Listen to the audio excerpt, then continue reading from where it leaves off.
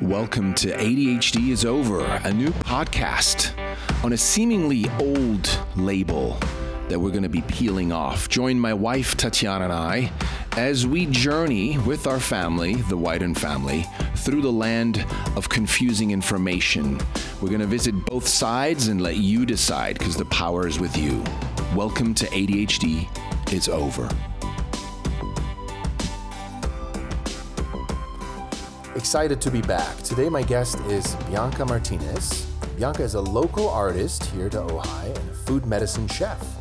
Her business, Compassionate Eating, has been featured in your Health Connection magazine, the Ventura County Star, the Ojai Valley Guide, and Edible Ventura County. Bianca has given live presentations at local colleges, health fairs, and expos, and taught cooking classes and catered healing retreats as a private chef for the past 10 years.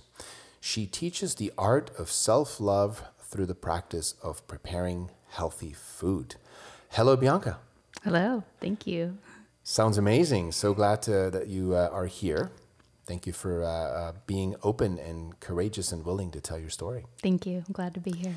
I just love what this description said, the art of self-love through the practice of preparing healthy food. And while this is all about ADHD and PTSD and trauma and healing and so forth, you know, it can get heavy. But tell me about the art. How did you come up with that? I mean, how did you say one day, this is about the art of self-love through the practice of preparing healthy food? It's such a cool slogan. Thank you. I think it definitely is a practice because it's something that you have to work at. It's not something that you just get and you have it permanently. It's something that you have to work at. And for me, I feel like just growing up with trauma, that learning to love myself was difficult because I blamed myself for so many things from my childhood and my family, And when I was about 18, I started researching like a lot of documentaries on the factory farming and just about a lot of the industrial agricultural devastation that was going on environmentally. And for me, it was like, okay, what can I do to make a difference for that?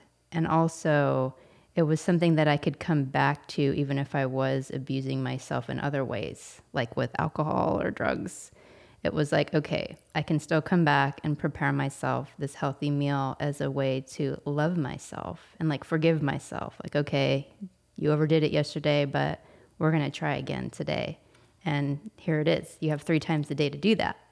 Nice. And is it kind of like when you say, I love myself while you're making the food, it's really like saying my body deserves to be fed with healthy food, right? Right. I'm worthy because that's a big thing. Feeling worthy of love to receive a gift like that from myself and also to share it with other people too is very healing too. That's beautiful. And I think one of my favorite sayings is your mess is your message, right? So we just talked about your message.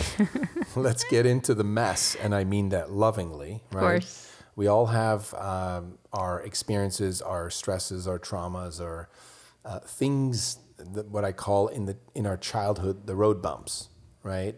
And we're going to end this podcast, as we discussed so beautifully earlier, with really what are the gifts that these experiences bring, right? And I know we're already talking about what you do, so the gift is already you're now making a difference in people's lives through food, right? Through that. So let's go back. So there's a time in your life that something happens in anyone's life, that something happens that leaves a really, it's a big impact. It leaves a mark. And can you take us back to how old you were, what you remember of what happened where you suddenly said to yourself, okay, I'm not safe, or something's up, or I can't just enjoy life anymore. Right. Well, as we talked a little bit before, a lot of the trauma that I experienced, I repressed for myself for many years, and I didn't actually fully comprehend it, let alone the damage of it until many years later. Because as children, we're so resilient and adaptable to things, even if they are very unhealthy, that, we kind of just learn to, this is normal. if that's all we know. And so for me, I was molested as a young girl, about, I think, the age of 5. That's as far back as my memory goes, when I started to remember, by my maternal grandfather. And this went on for many years. It went on for about 7 years. So it was a long time that it went on. It wasn't like an isolated incident. And a lot of times what happens when, these incidents happen, if they're not addressed, a lot of times the child internalizes so much of it and ends up blaming themselves for it. Like they're the cause of it. They did it to themselves, or, Yeah, they asked for it or whatever. Right. They wanted it, and all the shame that, comes with that. Yeah. And so, so that was when, I just, that betrayal was so deep. And then it was also compounded by the fact that I did tell my mother as a young girl as much that I could describe, because I just didn't have language for anything like that at that age, to what happened. And she just didn't really acknowledge it. Was it because was it her father or your dad's? It was her father. Okay. So was it more like, no, that can't be, or more like, yeah, I'm sure it's not that bad. Right. It was kind of like, oh, well, we'll tell Nana. I remember that's what she said. Like we'll do something. And she just got really anxious and nervous. And then it was just never talked about. And then I was kind of just right back in the same situation the following week, because I would go over there to be babysat. So she knew something. She must have, but I personally feel like it was just because she can't face her own trauma, that it was kind of like she couldn't face it. So it was kind of easier to just pretend like it wasn't going on. Because obviously there was, as we know now, there's always this transgenerational stuff gets passed on, right? Right. And runs in the families, unfortunately, right? Right. Now, so starts at 5, 7 years, you said? 7 years. And was there any threats of like, don't tell, or was it just, because you obviously told your mom, so there wasn't anything threatening of if you tell? I mean, I guess at 5 years old, you wouldn't really know. You'd probably still may want to mention it. I don't know. Right. I don't know. Like it's a little foggy that far back for me, but the abuse, and I'm not going to go into a lot of detail about it because that's traumatizing for people. But and it also doesn't matter for the frame, what we're talking about here. So, right. Yeah. But it wasn't violent. It was like, a lot of it was psychological. So it was kind of like a manipulation so that I would do things. Got it. It wasn't a forced thing, which made it even more complicated in my mind. And the deepest wound, I think, of it was when I finally was processing a lot of my memories years later, was that he used my compassion against me, because he would pretend to cry if I didn't do what he wanted. And I wouldn't want him to be sad, and so I would do it. Wow. And, once I had that memory, it was just like, whoa, like that's twisted. Yeah, it's really twisted. And it's funny, it's not funny, but it's interesting that, I was scared of children a lot of my life, and especially children around the ages of 5 and 6. And I realized later that it was because I'd have to face my own innocence, that being around children was like, how can someone do that? These innocent children that are just so trusting, that. So you just avoided that. Right. Being in that. Right. Or just being around children. And I was always scared to have children because I thought I'd be a terrible mother. I thought I'd give them all these issues and, so. Wow. Yeah. That's just amazing. I mean, I'm still processing, right? I mean, this isn't a podcast on just that trauma or sexual abuse, but we're seeing it more rampant now with a lot of children that are diagnosed as ADHD. Right. In your case, that wasn't the diagnosis, but it was PTSD later on. Right? Later on, but they did, think that I had ADD or ADHD as a teen. Makes sense, right? Because you're probably not very present and distracted and running from things. All these coping mechanisms, disassociation was a big one for me. Yeah. Because that was how I survived the trauma, is I would just kind of leave my body and just kind of space out. And that happens a lot, what they say with girls, because girls aren't usually hyperactive for the most part, and so boys get diagnosed more often. But for girls, the term space cadet, right? they're spaced out. Right. Well, not because they have ADHD, and this is my claim, but you Mm-hmm. just, in a way, you just confirm that, right? It's like you're disassociating Right. from the reality or your body or the world you're in, because it's a lot to process. Right. Or it's not safe. It's not you safe. know? Yeah. It's not safe to be in your body, or the people that are supposed to take care of you aren't taking care of you. Yeah. And that's really intense for children. It's too much really for them to even comprehend, that the people that are supposed to take care of them are actually hurting them. Like that's... I hear that sentence a lot. Yeah. That's one of those textbook, not diagnoses, but it's like things that later adults look back to their childhood. And it's like, wow, I was confused. I was manipulated. I didn't even know what to think, right? Right. And so, okay, so you're there. Let's just say this is going on for 7 years. You're 12, you're middle school. How did your parents react to you starting to become, I guess, more disassociated, and you were saying you were starting to get in trouble, right? Yeah, At definitely. what age? Probably like 12 years old. I was engaging in a lot of adult behaviors at that age. I mean, when you're sexually, being sexualized at such a young age, it's what's familiar. Yeah. When you grow up. And I had a lot of shame around that for a long time, but, it was just one of the ways I coped with it. Some people kind of go like way into over sexuality, and some people just become like totally asexual and they don't want to even touch it. But, I went the opposite direction. And, that was really intense for my parents. They have this young child that's acting out and doing drugs and smoking and having sex. It's just like, what the heck is going on? And they just kind of thought I was just this problem kid. Yeah. It's shocking really that they couldn't see that there was a deeper problem, because one of the gifts, we talked about the gifts, one of the gifts of this whole thing, because I was always grounded for being a bad kid. So I spent most of my teen years kind of like, not like literally locked up in my room, but I was pretty much just in my room for years because I was always in trouble and couldn't go do anything. But I just escaped through my artwork. So I became like a really good artist because I would just kind of draw my way into these other realities. But a lot of the drawings were really telling. They were violent, dark, And it's amazing to me that, no one really put that together, Later on, I had a therapist that looked at those and asked me the question, were you ever abused? When I went to Chico State. Wow. Because I was starting to have panic attacks then, when in my early 20s. I felt like the memories were trying to come out then, because I had moved away from home and I was kind of safe from my whole family scene. Mm-hmm.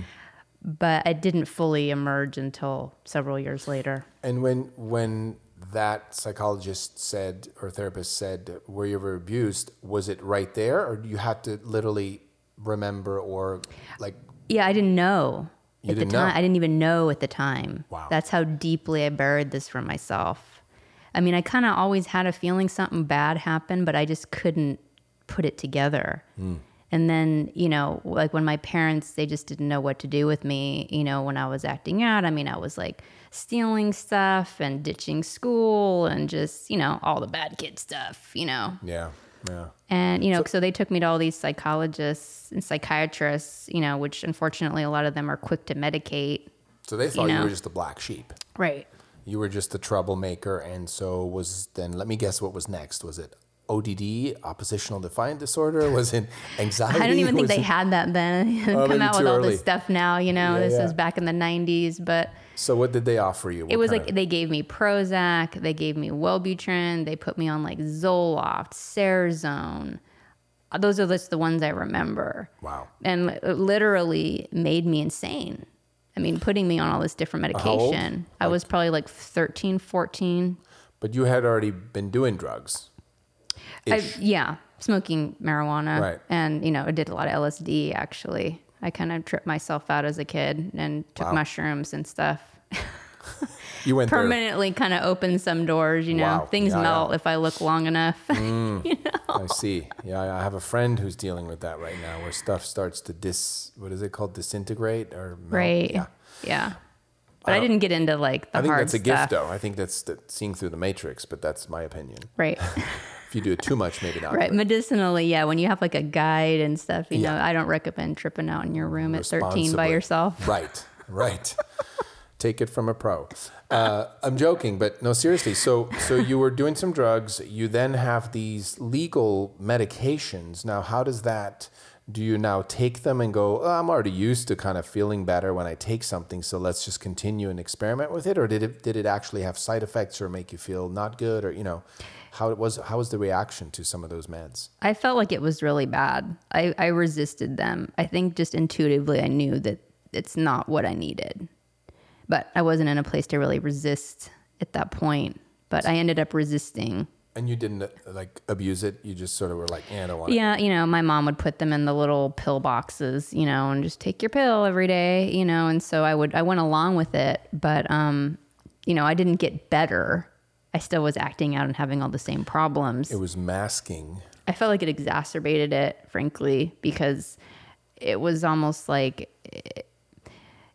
it was like a roller coaster of emotion. I just felt like it just kind of scrambled my chemicals in my brain, and there was points where I was just like, I remember there was one night my mom was like on the phone, like I think she was on the phone with the psychiatrist, like freaking out because I was freaking out because I was just going like happy, mad, sad, crazy. I just felt like totally nuts. And at one point I was going to attempt suicide because I was just so depressed and I felt so crazy in my mind that.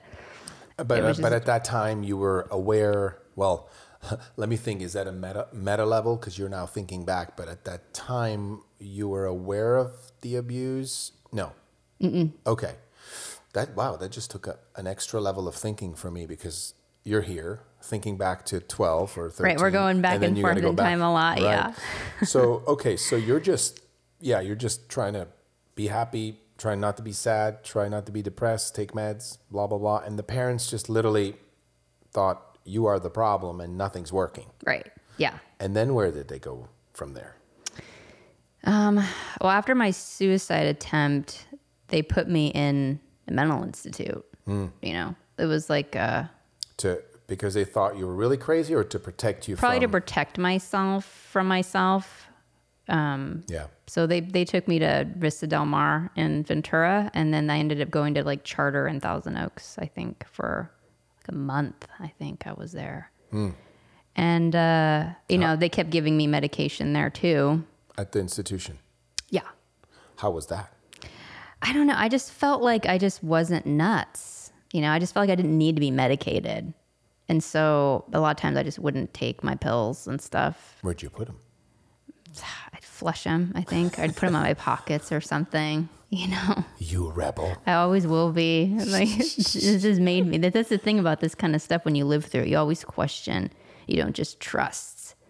Unfortunately, Right. there's that, you kind of have that vision of like, mistrust. You don't want to just go into things always having that idea that someone's up to no good or whatever, but it's there. Well, that's interesting because, with what's going on in the world right now, I feel like a lot of my friends who have been through traumas, who, are healing themselves, they're more, I should say, they question the system more. Right. But they get a lot of slack, including myself, for it because we're like conspiracy theorists. There's no way your grandpa would ever do something to you. That's crazy. People don't want to believe it. Exactly. And people that have been through trauma know how effed up people can be and how twisted things can be. It's scary. And one of the reasons why I do this, and you just got me present to this, is the absurdity it is for us to continue this transgenerational hand-me-down of undiscussed and unbrought to the light trauma, such that we're going to make a child the problem and then medicate and literally just drive them away to almost suicide. Yeah.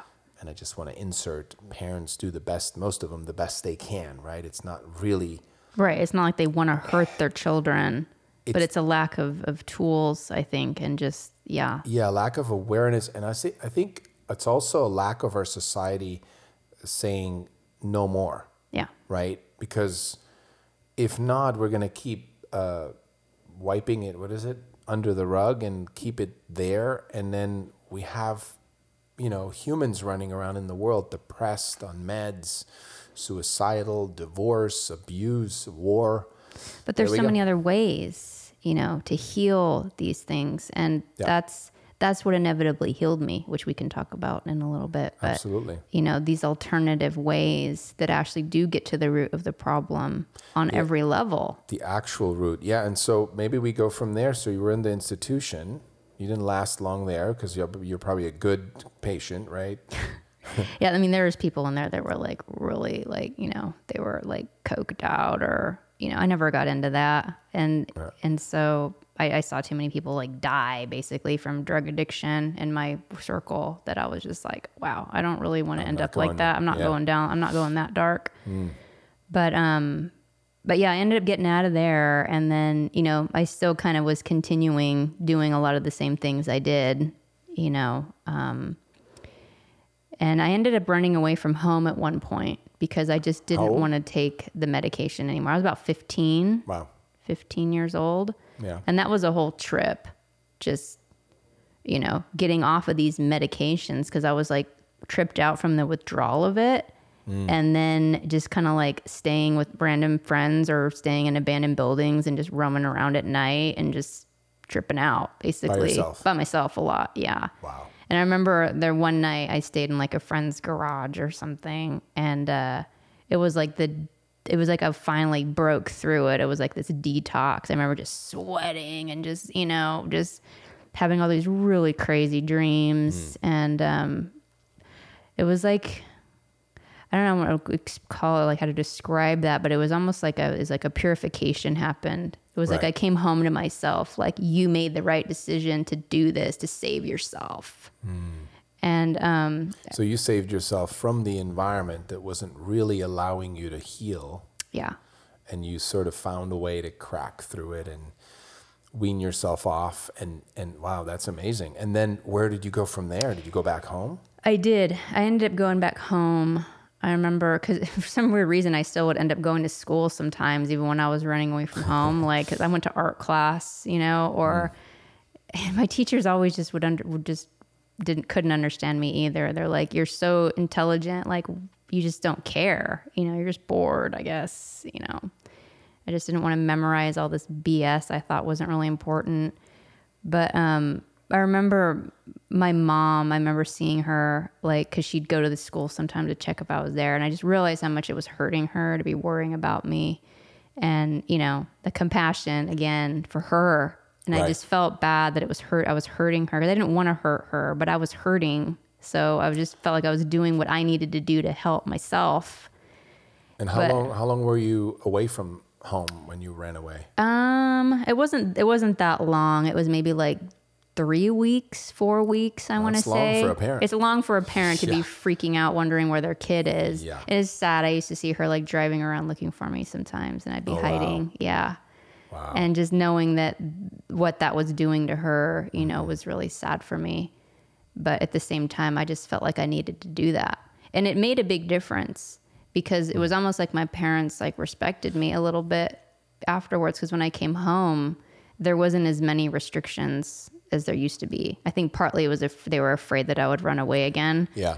But partly I think that they realized that maybe there was just another way to deal with this. Yeah. Because I refused to do it that way. Wow. And so, they didn't medicate me anymore after that. Did you talk about it when you got home? Was there ever like a sit down and like what happened? Let's talk about Not really. It No. was just like, oh, you're back. Wow. We cleaned out your room. Like a bunch of my stuff was gone. They got rid of all my black clothes. I used to be one of those like goth kids with a mohawk, like, don't mess with me. I'm going to look scary. Yeah. Meanwhile, I'm like this totally sensitive, hurting person inside, Right. But Which yeah. is actually it's a nice example you just gave there, because I think often, especially as adults, we see teenagers or, kids that are like totally, tattoos, punk, whatever, and they look intimidating and they look so like they're going to F you up or steal your stuff, but there's really a weak, sort of a hurting soul in Right. there. There's right? a deeply sensitive person in there. That's, you know, it's just a defense, you know, just like some people overeat, you know, they become big, kind of like to keep people away from them. That's common in, you know, people that are survivors of especially sexual abuse, you know, because they just want to be like, keep people away, you know, or just with their weight, like no one's going to mess with me if I'm bigger, or maybe even make themselves unattractive sexually because they don't want that attention because it's just too much for them. Wow. But it really did shift after that. So you never talked about it. And then were your parents, how was their marriage? How was their relationship growing up? Unfortunately, my mom was an alcoholic. I didn't really realize how bad it was until I became older. But, you know, she really just kind of would self-medicate after work. You know, she would drink her drink, she'd make dinner, and then she'd kind of just watch TV all night. So, and my dad was like a workaholic. He grew up with a lot of abuse as well. Yeah. And, you know, East LA, you know, I'll give you something to cry about, getting beat up, people getting shot in your front yard. You know, I mean, it was intense the way he grew up. He grew up with alcoholism. Both of my parents have incest in their lineage. Yeah. And I mean, I feel blessed that I've been able to like stop that chain. Yeah, you stopped the chain. We've healed that in the lineage. I feel like that's what I came here to do, that it stops here. And that's amazing. But yeah, their marriage was, you know, I mean, they argued sometimes. I mean, there wasn't like any physical abuse or anything. I mean, my mom would get pissed off and throw shit sometimes, but you know, it's just a plate, you know. Yeah, exactly. You know, and there's still a crack in the wall, you know, at their house. But yeah, I didn't feel like their marriage was bad. I mean, they loved each other. You know, they went on dates, and, you know, unfortunately, a lot of times when they went on dates, I was at, you know, whose house, you know, but. Well, so I have a question, right? So you said something earlier, you said that the environment becomes unsafe, right? Kind of like walking on eggshells. Your what I call your nervous system sort of activates, and, you know, it's like the red flags come and you're like alert, survival mode. Right. Hypervigilance. Yeah. How long did that last for you? You know, because I mean, you were 5, but then if your parents also were alcoholics, or maybe there was some yelling or some throwing a plate here and there, obviously that doesn't help. But was it when you moved to college, or was there a time before that stopped? Or was it just continuously through? Just the hypervigilance, or just, you know, having the residual of the trauma. Yeah. I feel like I've experienced it to this day. Yeah. Unfortunately. True PTSD. Right. Yeah. Like I get triggered sometimes still, which is difficult to deal with. So I'd like to just insert here for our scientific friends that I think it's ridiculous that we as a society, as human beings to this day, believe that those kind of events or those traumatic stresses, or parents yelling or, you know, arguing in front of kids, has no effect on a child's psyche, let alone an adult. I mean, you're now older and still dealing with it, right? And yet we go, nah, it's not that bad, you know. Let's put it in movies and an advertisement. Let's just keep, right? It just blows my mind. It's like you are a living example of how something like this to this day is with you. Right.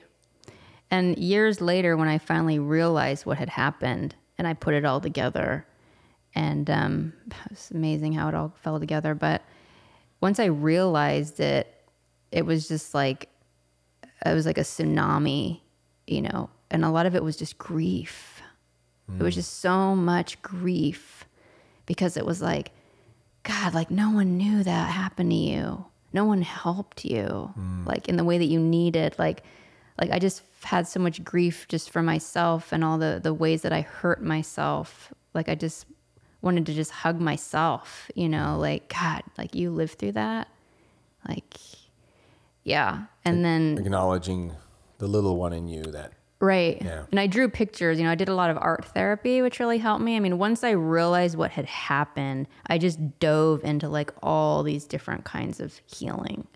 Because I was just like, you know what, this is really effing up my life. You know, it's to the point where I remember there was a point in my 30s when I was remembering a lot of things that had happened. All these little things were kind of clicking into place with me. Okay, well, shit, that's why I drank, or that's why I was promiscuous, or that's why I did this, you know, that's why I ate, and you know, that's why I bit my nails so much. That's why I was so anxious around this certain relative. You know, all these things started making sense for me that were so confusing for me my whole life.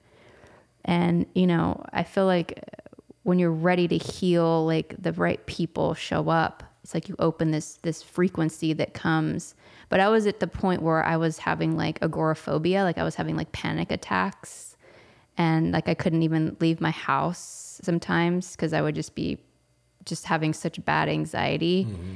And I was like, you know what? Like my anger and my rage is just, I went through so many different cycles with, you know, it was the grief and then it was the rage that like this happened and no one stopped it. And, you know. And had you ever been able to confront a family member? Have you had discussions since then with your family, and how did you resolve that? I did at some point. I mean, the anger motivated me to heal. Because I was like, I'm not going to have this control in my life. You know, I'm not going to let this control what I do. I can't even do these simple things. Just like going to the bank ATM was just like, oh my God, I have to go into the bank. You know, I mean, this is like normal life stuff. But for people that have this kind of challenge, you know, this is like a big deal. And I don't have that anymore, fortunately. And there's moments where I'm just so grateful. The simple things like I can ride in a car without freaking out. You know, it's sad, but it's true. But yeah, I ended up going to my parents after I realized all this stuff that happened, and I told my mom again. I told my dad, and you know, it was not received well. As in, we don't talk about these things, or? I mean, she initially was just like really upset, and then it was kind of like oh, well, maybe it wasn't so bad. Maybe it was just this. Maybe he just did this, or you know, it was always trying to kind of make it not as bad as it was. But that didn't work for me. I mean, I ended up having to not see my parents for a while during part of my healing process because it was just too triggering to be around them. Yeah. And they weren't being supportive of me going to therapy and stuff because I'd already been through a bunch of therapy as a teenager where they were medicating me and not really getting to the root of the issue. Yeah. But once I knew what the root of the issue was, I was trying to go to therapy. There was this woman who specialized in PTSD complex, you know, which is what I was later diagnosed with. And my parents wouldn't help me pay for it. It was like this pulling teeth trying to get them to help me pay for it. And my panic and my anxiety was so bad that it was becoming hard for me to go to work, where I was like having to leave my desk, you know, and like go into the stairwell because I was like, you know, breathing heavy because I was remembering all this crap that happened to me. And I ended up quitting my job because I just couldn't handle it. And, you know, there's a lot of complicated things going on in the relationships. And as I mentioned, you know, once you have been abused, it's like you attract abuse because you're kind of like imprinted with it, and you attract predators and you attract abusive relationships. You just keep recreating the problem or the pattern until you're ready to heal it.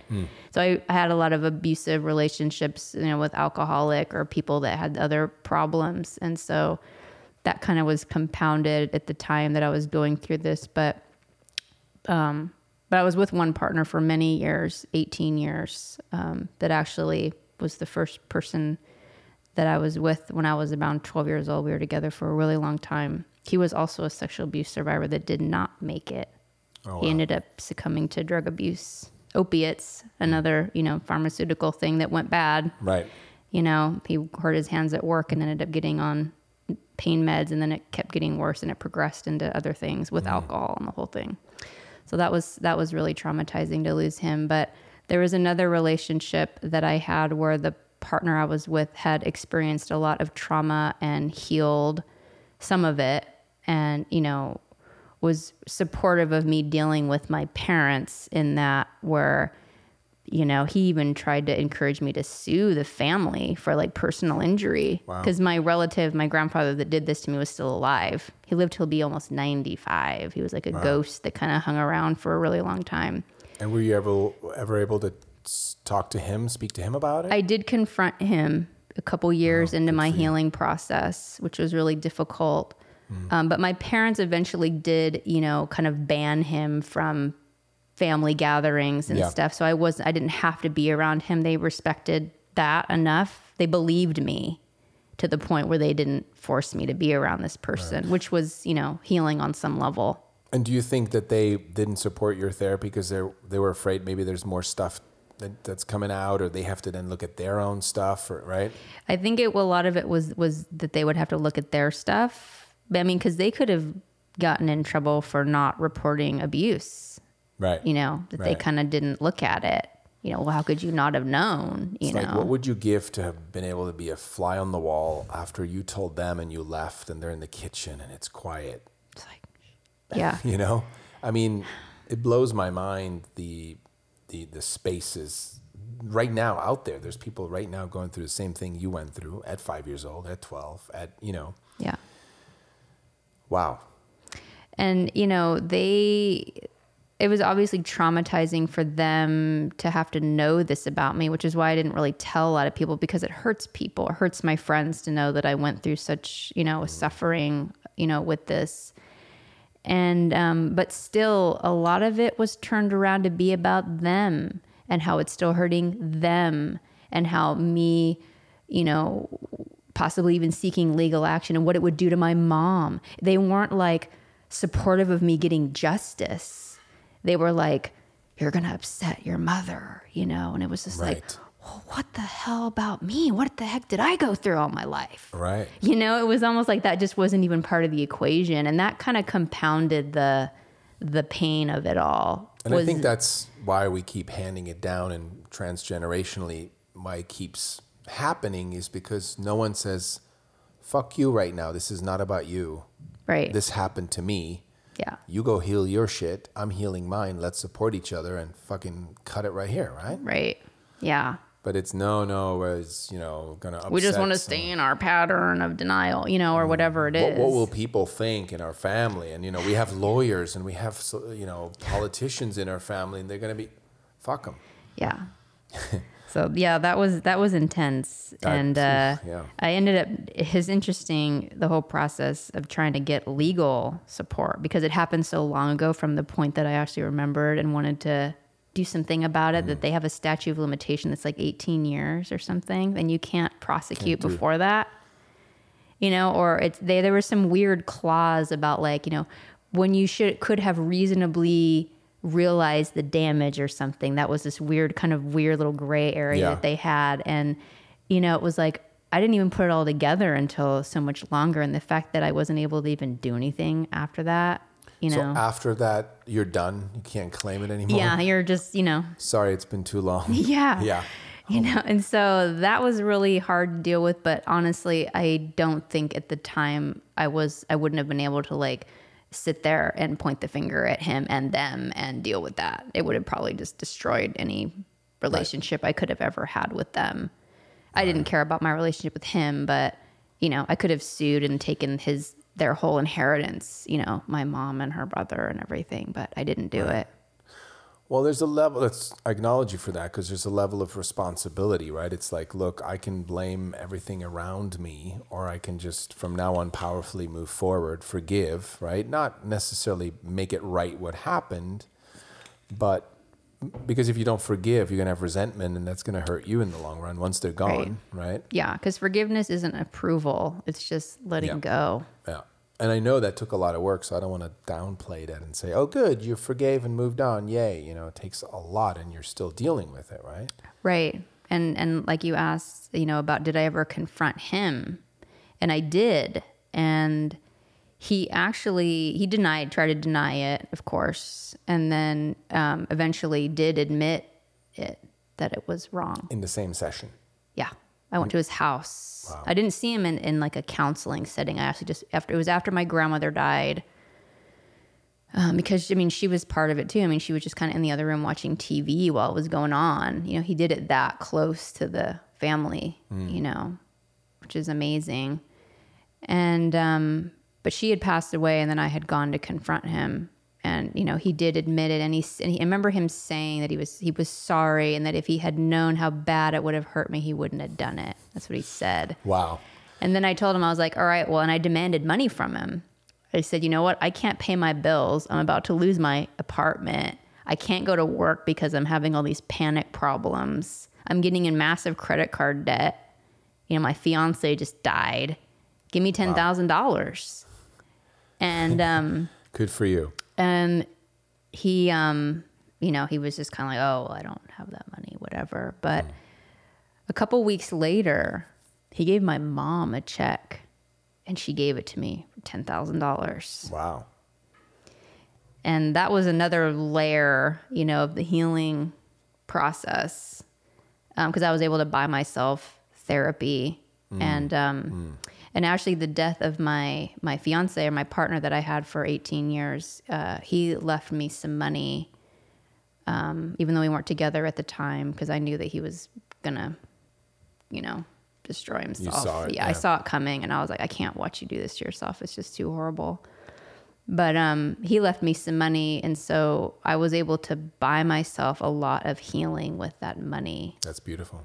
Yeah. I paid for myself to do a lot of retreats, like healing retreats, therapy. I mean, I did everything. I tried Reiki, aromatherapy. You know, I did these shamanic painting retreats where you can just paint, you know, these intense paintings and scream and, you know, do all that stuff, which is just so healing. Because this is like, you know, people that smoke and eat and, you know, do these things to keep down, you know, these emotions and these screams that were never able to be let out, you know. I mean, they're still there. They're stuck in the body. I feel like they're stuck. If we don't let it out, if we don't shake it off, which I oftentimes say that hyperactivity in a child is just, there's trauma stuck in the body, and the only way you can get it out is by keep shaking your leg, or by keep, you know, you just don't know what it is. And you know, the food doesn't help either with, you know, the crazy stuff they're putting in food nowadays. I feel like that's a huge culprit for a lot of these ADD and ADHD and these disorders. I mean, these kids are eating red dye number 40 and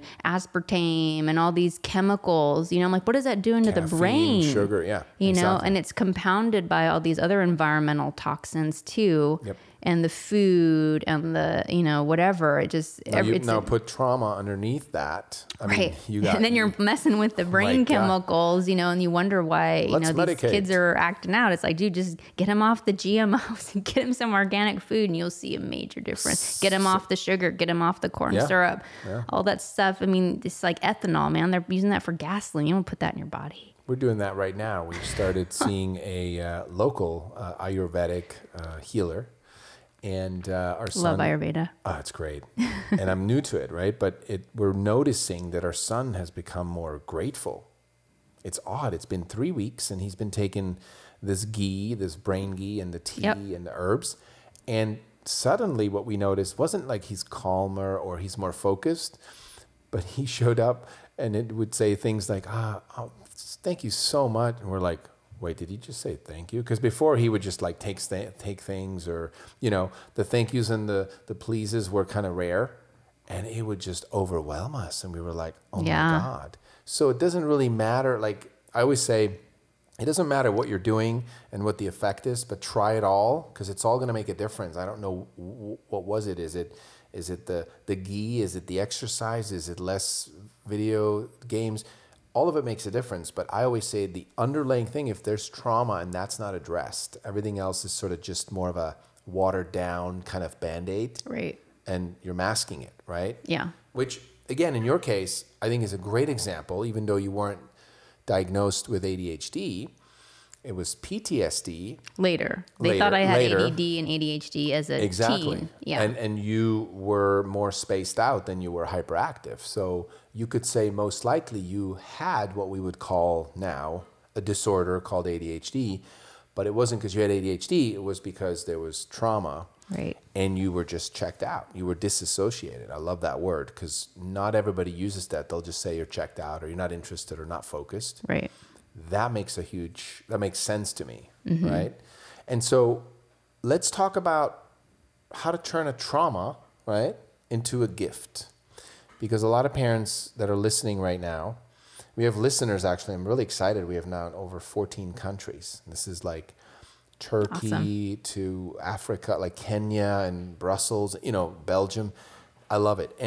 And what I hear often, and also in ADHD support groups, is for parents to go, well, okay, yeah, but so we have the trauma and we're working on that. But so now what? Where is my son going to go if he's not going to get good grades? What is he going to do? Is my daughter not going to graduate? And then what? So I'd love to hear from you how you turned around. I mean, you went to college, right? I did, yeah. How come? How did you? Was it easy? You just went and you did it? I felt like, I don't know. I think my parents just probably thought I was never even going to graduate high school, because I got kicked out of high school. I ended up doing independent studies, and then I took college classes while I got kicked out of high school to make up credits because I was on like independent studies. So I went to college to make up credits from high school. But you knew you wanted to eventually, once you made up the credits for high school, go to college, or? I liked college because it was just free from all the bullshit, of high school and the cliques and the rumors and the, all that just immature stuff that I just always felt was just so ridiculous and just petty. And so once I was in that kind of environment where I could choose things that I wanted to learn, it was like it gave me a deeper, desire to continue because I took a lot of art classes. I took psychology and geology and all these other things, which fascinated me. I love learning about plant science. There's part of me that's kind of a science geek, but in my art brain too. But my teachers always recognized that I had a lot of art talent. And the fact that I was getting this positive feedback for something, is helpful. And so I ended up taking a lot of art classes. And then after I ended up graduating from high school in the time that I would have, even though I had gotten kicked out, I ended up going back my senior year. It's funny, I actually worked in the office and handed out detentions when I was the one that was always on Saturday school, That's funny. And, they'd see me coming around like, here she comes, with the detention slips. But it was just funny. My principal, because I'd be in his office all the time when I was in high school. Oh, Bianca's back again, he would just like shoot the shit with me because he knew I was a smart kid and he couldn't really realize why I was doing what I was doing either. He knew I wasn't a bad kid, but anyway, so I ended up graduating high school and then ended up graduating college. I went to Ventura College, and then I wanted to pursue my art, and then I started learning about like graphic design, which is kind of like a cool segue of art. Because the whole thing of artists are starving, which isn't really true. But, it's like you can make a career out of art that way. Exactly. If you're a designer, an illustrator or something. And so a friend of mine went to Chico State and I went to go visit her, and I loved that environment as well. Plus it was really far away from home. And I loved the art studio environment and all this creative process. It was just so enticing to me. And I had such a passion for it, and I was really talented. And so I just kind of went there. My parents didn't want me to go there. They didn't want me to go far away from home, but I was really adamant about going. And so, I did all the transfer, whatever I needed, the credits I needed to get to go there. So you were really kind of thriving at that point, going through college yourself and healing and yeah. And talk to me about the transition going from college and knowing what you wanted to do to where you're at today. Unless there's many transitions, but because a lot of parents will listen and go, okay, well, my kid's going to go to college, get a degree, and then go do that work, and that's what they do, right? Right, and I'm glad, bless my parents, they were always supportive of me doing what I wanted to do. They were never like, you need to be a doctor or a lawyer or anything. They were just like, don't waste your passion, don't waste your talent. My dad would always tell me, because he was an artist as well, and but he didn't pursue art. He became an engineer. But he could still draw like amazing. And so that was good that they supported me in that way. And the fact that I even graduated high school was like a miracle. They were like, great, keep going, So they were supportive of me in that way. And then I continued going to school, and then, it gave me like a sense of accomplishment, I guess. And, but I'm glad that I had a lot of time to decide what I wanted to do. I didn't just like go to, university as a freshman. I transferred when I was like 24, 25 years old. So I had a lot of time to kind of explore things at the local community college to see what I was going to be into, And that always blows my mind because I grew up in Switzerland. I've been here since 92. So the American school system to me was always like, why is there that much partying? I mean, in Switzerland, we just went to school, right? Even college, it was like, let's do the work, right? Mm-hmm. And so it's mind-blowing to me that here people go through high school and then it's like, go to college right away. Yeah, it was mind-blowing to me you're too. In it and you're like, boom, boom, boom, and then go out into the world, make a living. If you don't do it now, then you could be behind, right? Yeah, you'll just be behind in debt, I mean, the stress on these kids to just go boom, boom, boom, boom, boom, boom, Yeah, it's crazy. And so you took 4 or 5 years before really deciding what you wanted to major in or why you wanted to graduate, right? Yeah. And then it seemed like that was a pretty smooth process. Yeah, it was. I was doing well in school at that point because I was doing what I wanted to do. I had a choice in the matter. It wasn't like a forced thing. And so, I transferred up there, and then I started seeing a counselor up there too. We just kind of revisiting because they had like free counseling services. At Chico? Yeah. And then, I had a therapist that was asked me those questions like, had you ever been abused? Because I was telling her some of the stuff that happened to me as a kid, and I was kind of starting to have these panic things again, This was kind of like before I had the later ones, like when I almost turned 30, when everything kind of hit me.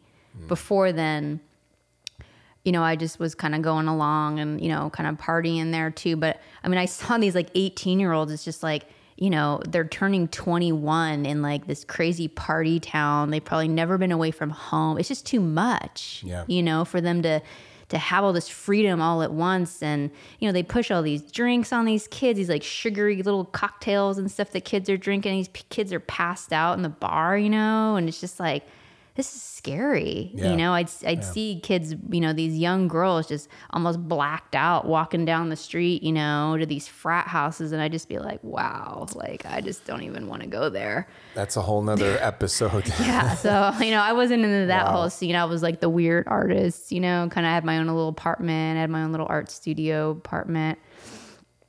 And so you didn't really... you're saying it didn't really hit you fully until about 30? Yeah.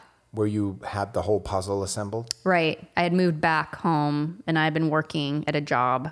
And that's, when I started putting it all together, there was an incident that happened that kind of made me click it all together. It was something my grandfather had given to my mom. It was some article about women and, it was just having like these surgeries, on their private parts or something weird to make them like virgins again. And it was like... He gave that to your mom? To give to me in a book. Like, and she's like, oh, here's this book that your grandfather wanted you to read. And then I opened it and found that. And my partner at the time, he's the one that really put it all together. He's just like, this is sick. He's like, why would your grandfather send this to you? And it was just like, that was the moment where it was just like, click, click, click, click, click. All this stuff clicked in. I was just like, oh my God, this is totally twisted. And oh my God, all this stuff. And then it was like, I started remembering all this stuff. And I had been successfully working as a graphic designer, had my own office. I was doing well. I had my own place at an ocean view in Ventura. I was living the dream, happy for the most part with my partner at the time. And still drinking too much though, unfortunately. At 30? At 30, or mid-20s.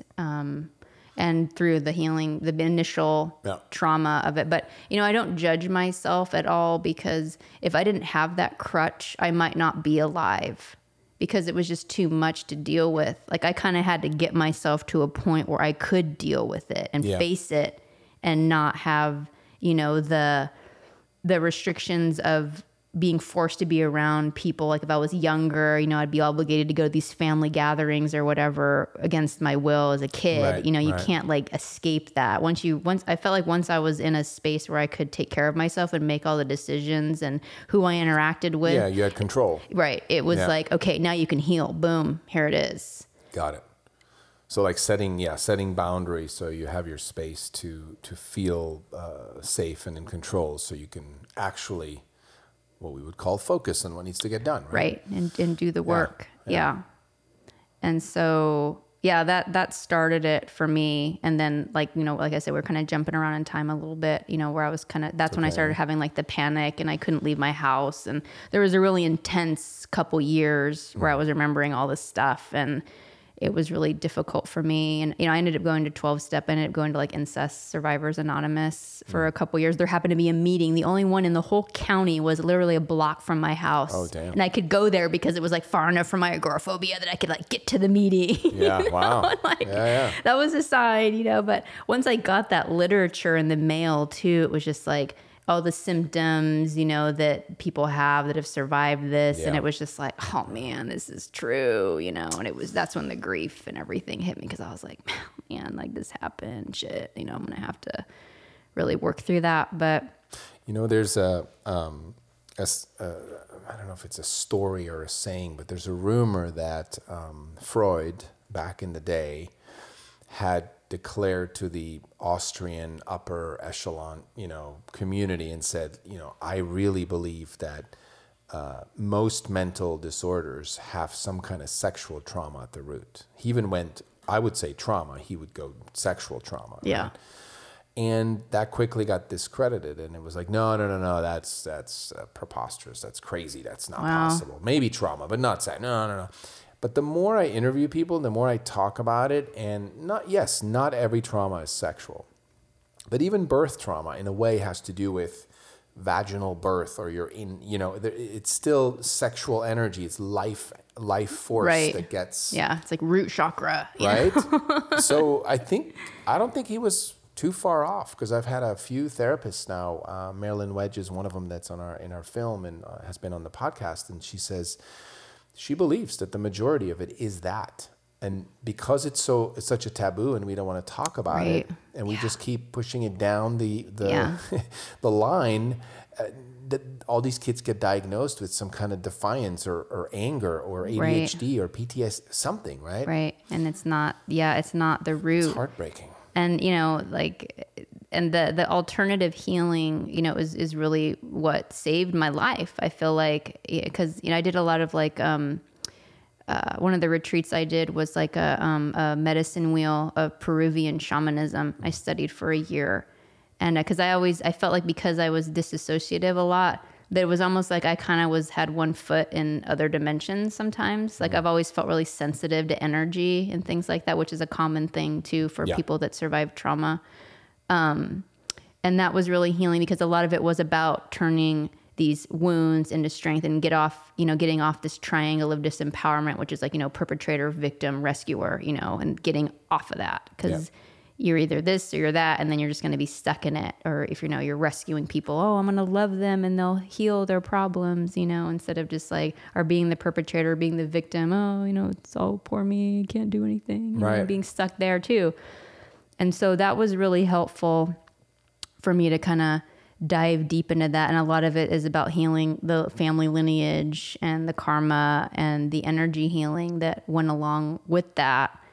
And, I went as far as like to study like, the occult and astrology and entity removal and all this stuff, I love all that stuff. I love the paranormal, all these kinds of things, intuitive, I feel really intuitive as a person. I think a lot of that had to do with the hypervigilance and the sensitivity as a child. And a lot of times I can see things before they're information way faster and much more than, or just feeling things are going to happen, or dream things that are going to happen. I just have like a sixth sense about, what's something that's going to happen before it happens. That's interesting, because a lot of people I've interviewed say that. It's almost like you said, it's a pattern, right? If there's been trauma, and suddenly, like happened to me too, not clear exactly what the trauma is, but there's some trauma there. I'm still working through it as well, and I take in so much information like constantly, and I'll say things 5 years from now, and my wife is like, "Well, what? You remember that?" It'll be like a slogan I heard somewhere that now I can use it for something I'm doing. I've only heard it once, but it's in. Right. Yeah. That would have, again, talking about gifts, right? We we, the traumatized, have lots of gifts. We do. It's like this empath, a lot of them are really empathic. And I think one of the gifts for me was, which kind of tied into the work that I do now and just the animal cruelty stuff I researched is when I was young, kind of transitioning into eating healthy and healing foods. I was vegetarian for many years, and I still lean, towards that kind of diet and lifestyle.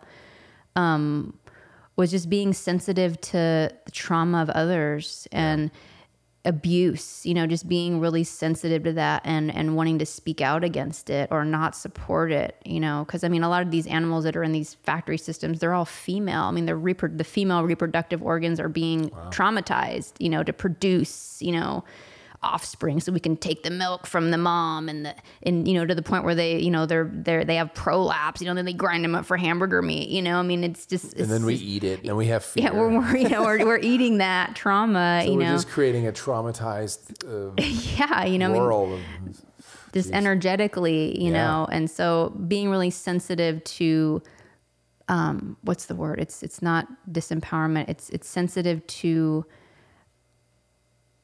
suppression. Injustice. Yeah, injustice is a big thing. Like whenever I'd see injustice, whether it's with animals or nature or people or other kids or something, I'd always speak up for injustice. It was no one's speaking out against this, I'm going to say something, and it took me a long time to find my own voice, but to be able to do that. That's powerful, right? Because I think nowadays there's so many movements, and I always say people that join these big movements like BLM or any of the movements, which I think are fantastic, but often it's hard to join them if you haven't had some form of trauma where you felt oppressed and you go what, it's enough, right? Right. Because I haven't had that kind of trauma myself. And so when I went to the protest, not to sidetrack, but it'll make sense in the end. I went to the protest and I was like, I don't feel like I need to yell stuff here. I don't feel like this is my energy right now.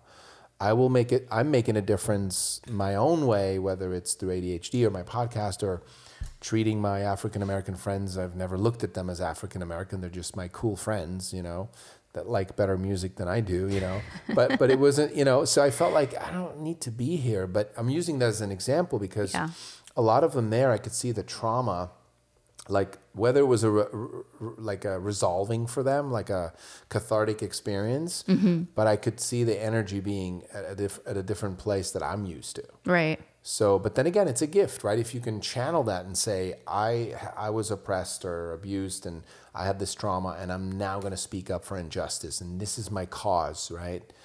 Great. Right. Bullhorn.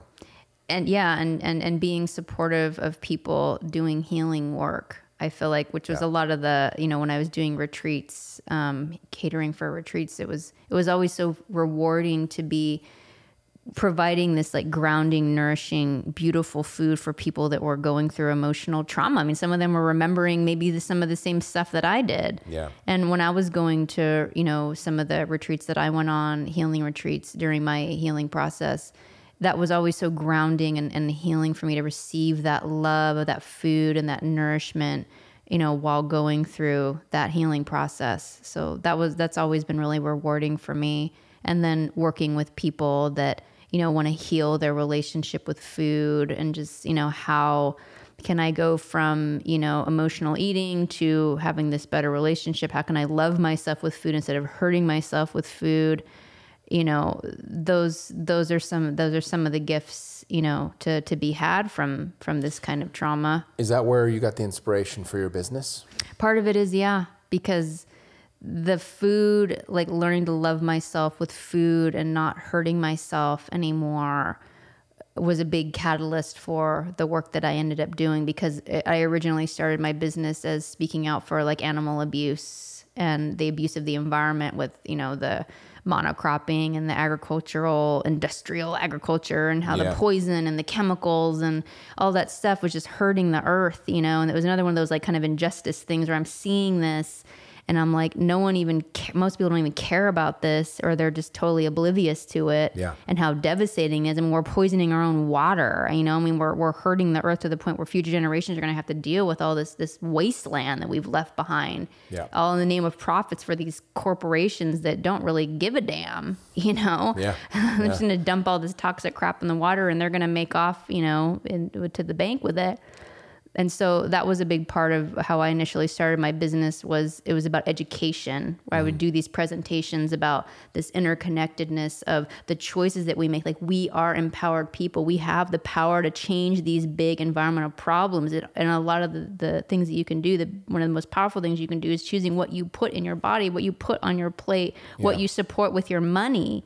Is a huge empowering thing to do. You're not going to support these corporations. They're going to change the way they do business. If enough people say, you know what, I'm not going to support that anymore, they're going to switch to more greener, you know, formulas or whatever to appeal to people that are starting to become more aware of that. I always say that it's supply and demand. Yeah. You know what? It's not going to be there. It's just the same with ADHD and medication. If parents stop demanding medication or diagnoses, it's going to slow down. But parents actually demand it. Well, yeah, because it seems like a quick fix. It's good for you know, them. yeah, here, I'm too busy with work. Here's some pills for my kid that's going to fix my kid.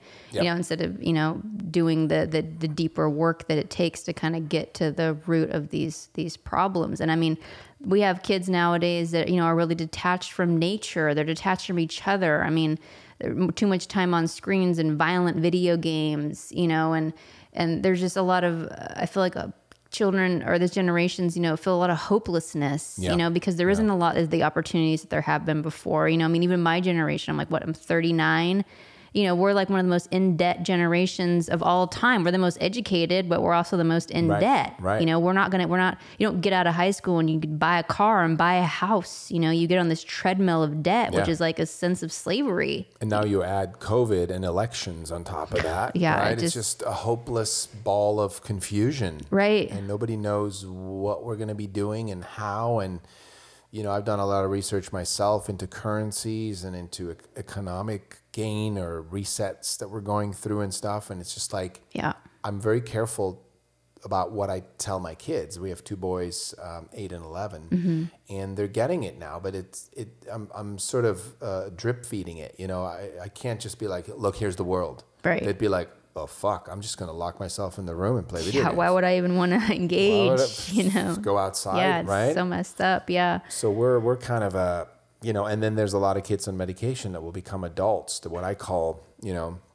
if they're medicated, it's almost like their impulsivity gets thwarted and suppressed. And to me, impulsivity is needed to calibrate intuition. Right. You got to make mistakes. You got to do things and try it out, right? And then they graduate, become adults, and they're off the meds, and suddenly they're like, what do I do? Tell me what to do. Government, tell me what to do. Right. My friend, tell me what I should order at the restaurant, right? We know we each have one of those friends.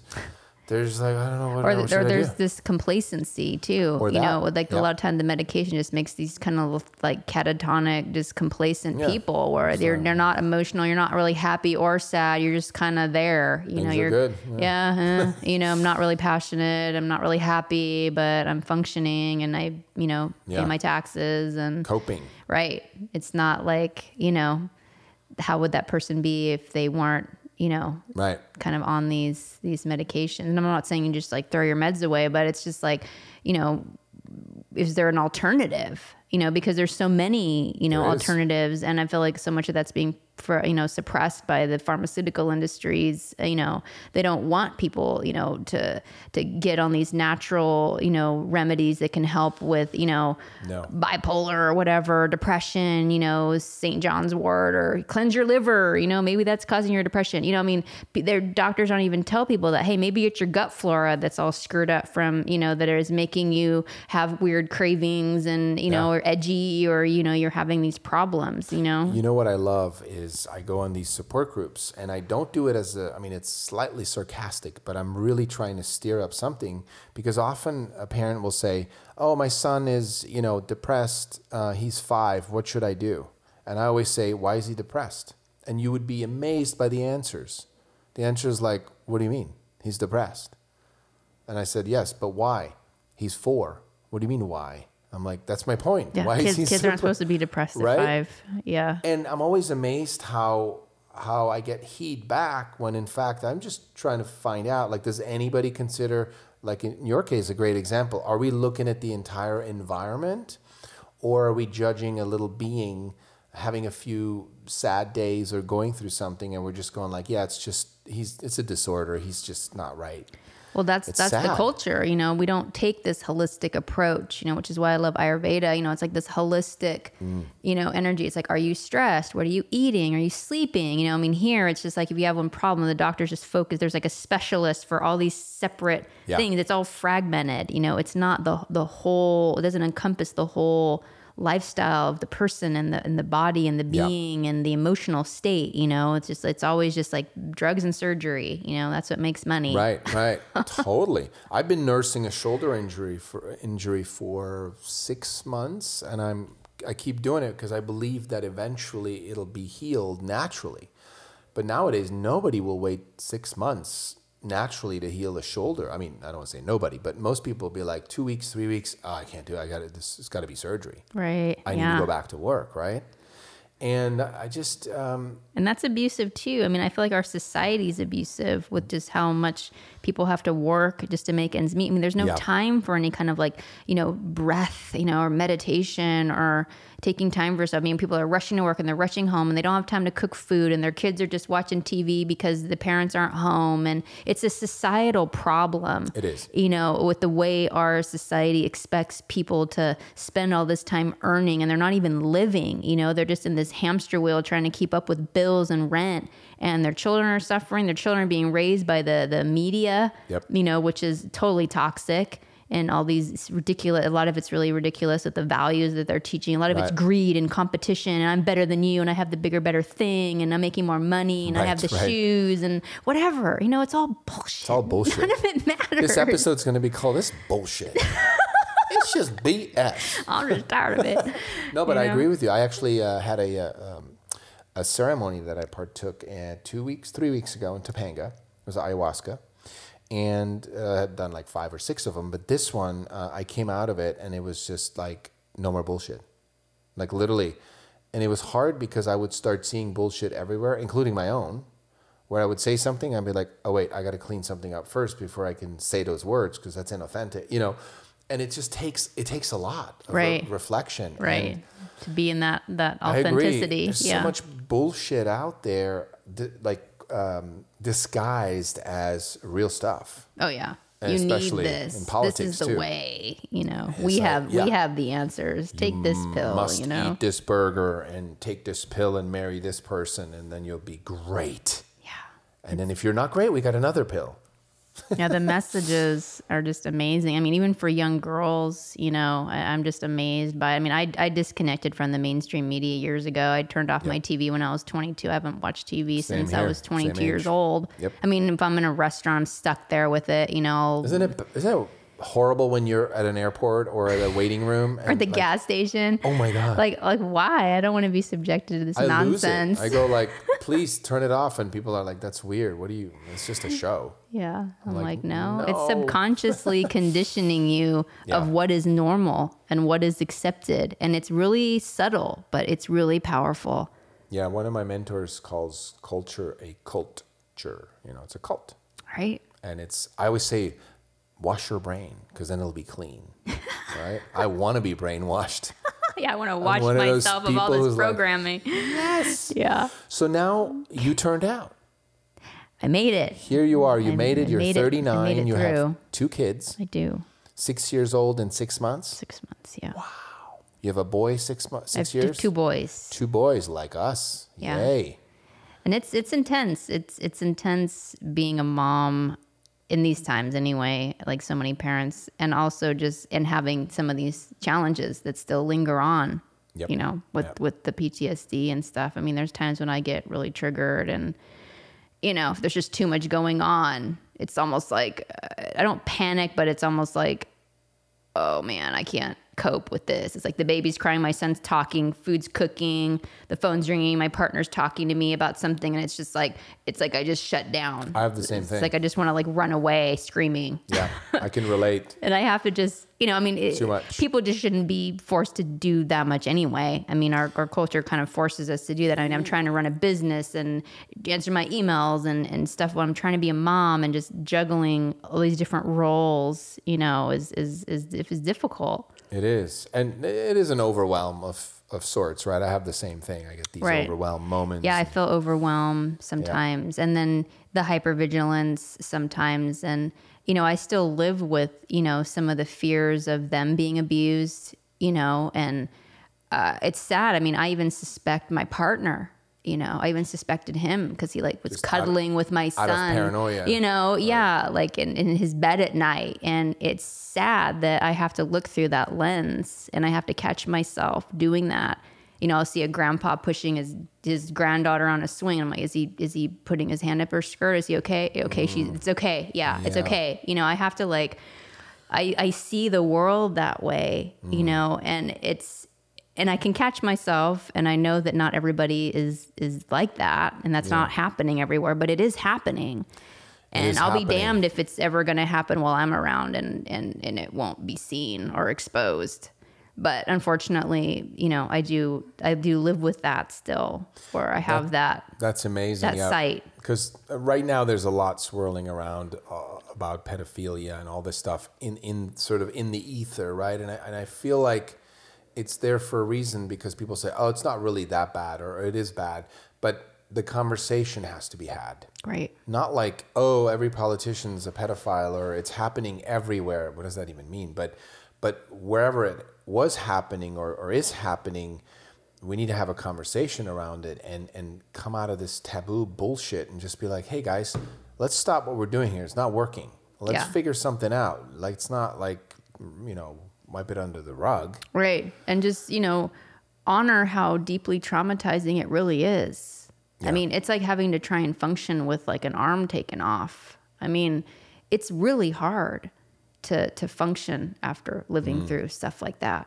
And just, sometimes I wonder, if I'm going to ever be like a person that's like a really confident person. I still have like a lot of self-doubt, and that I have to kind of work at it. It's work. I feel like I resent it sometimes that I have to work at it so hard still, and catch myself in these patterns I go through, or the depression or anxiety, or, doubting my abilities, even when I've done things for years, teaching. Yeah. I still have this almost crippling doubt, before I do it. And then I have this amazing class, and it's almost like, when is it going to be enough for me to accomplish to feel like, you're whole, complete, and perfect. Right. Like, and powerful. Does that ever come? Or is it just big. Always, Yes. It's always going to work. It's always going to be working at it. But I've gotten to a point where I witness it more than, kind of just succumbing to,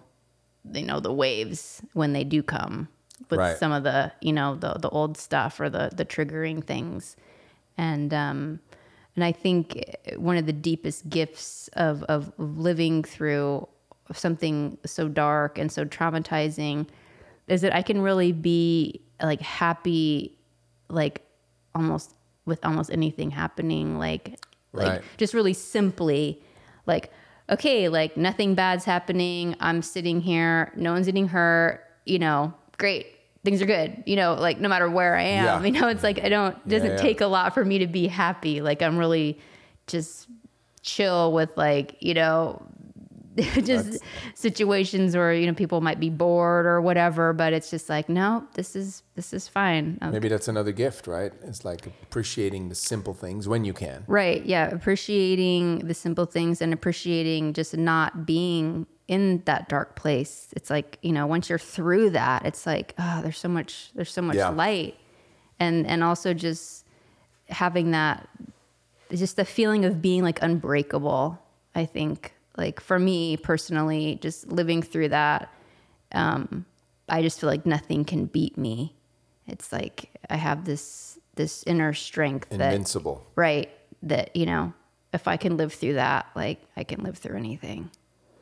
Yeah, I mean, traumas are ultimately hurdles, right? And once you can jump one hurdle and a really tall, scary hurdle, and then the rest, most of the time in life, especially in this Western safe culture we are fortunate to live in, hurdles aren't that tall, right? But we get reminded, what if another one comes up? It's that big or stressful or Right. impactful, right? Right. But I get that where you're at now, you have a partner, you have children, you have a business. I mean, you're on your way, as we say, you turned out, you made it, you're a functioning adult, right? Still healing. It's a lifelong process. Indeed. I'm doing it. My wife's doing it. We're still toddlers and healing, you know. But what's beautiful is that we are stopping this trauma from getting handed down to our children. Right. Yeah. That's the most important thing. That is exactly it. Wasn't a clean job, but we're like, you did it. You're like, no more. Right. You know? So I just want to, in closing, I'd love to, maybe we'll do a follow-up sometime, talk about the state of the world. But I just want to acknowledge you for so vulnerably sharing your story and for the strength and courage that it took for you to really work through it and then confront the abuser or the family, right? To do that and then to do all this kind of healing. And now you're a new mom, 6 months in. You look great. You don't look tired. You don't look like you just had a baby. So I acknowledge you for all that energy and for being here and making this interview. I don't take that lightly. I really appreciate you contributing to our listeners, and I know it's going to make a difference. So Thank you. Thank you for that. Thanks, Roman. My pleasure. Really glad to be here. Appreciate you offering the space to allow this story to unfold. Thank you.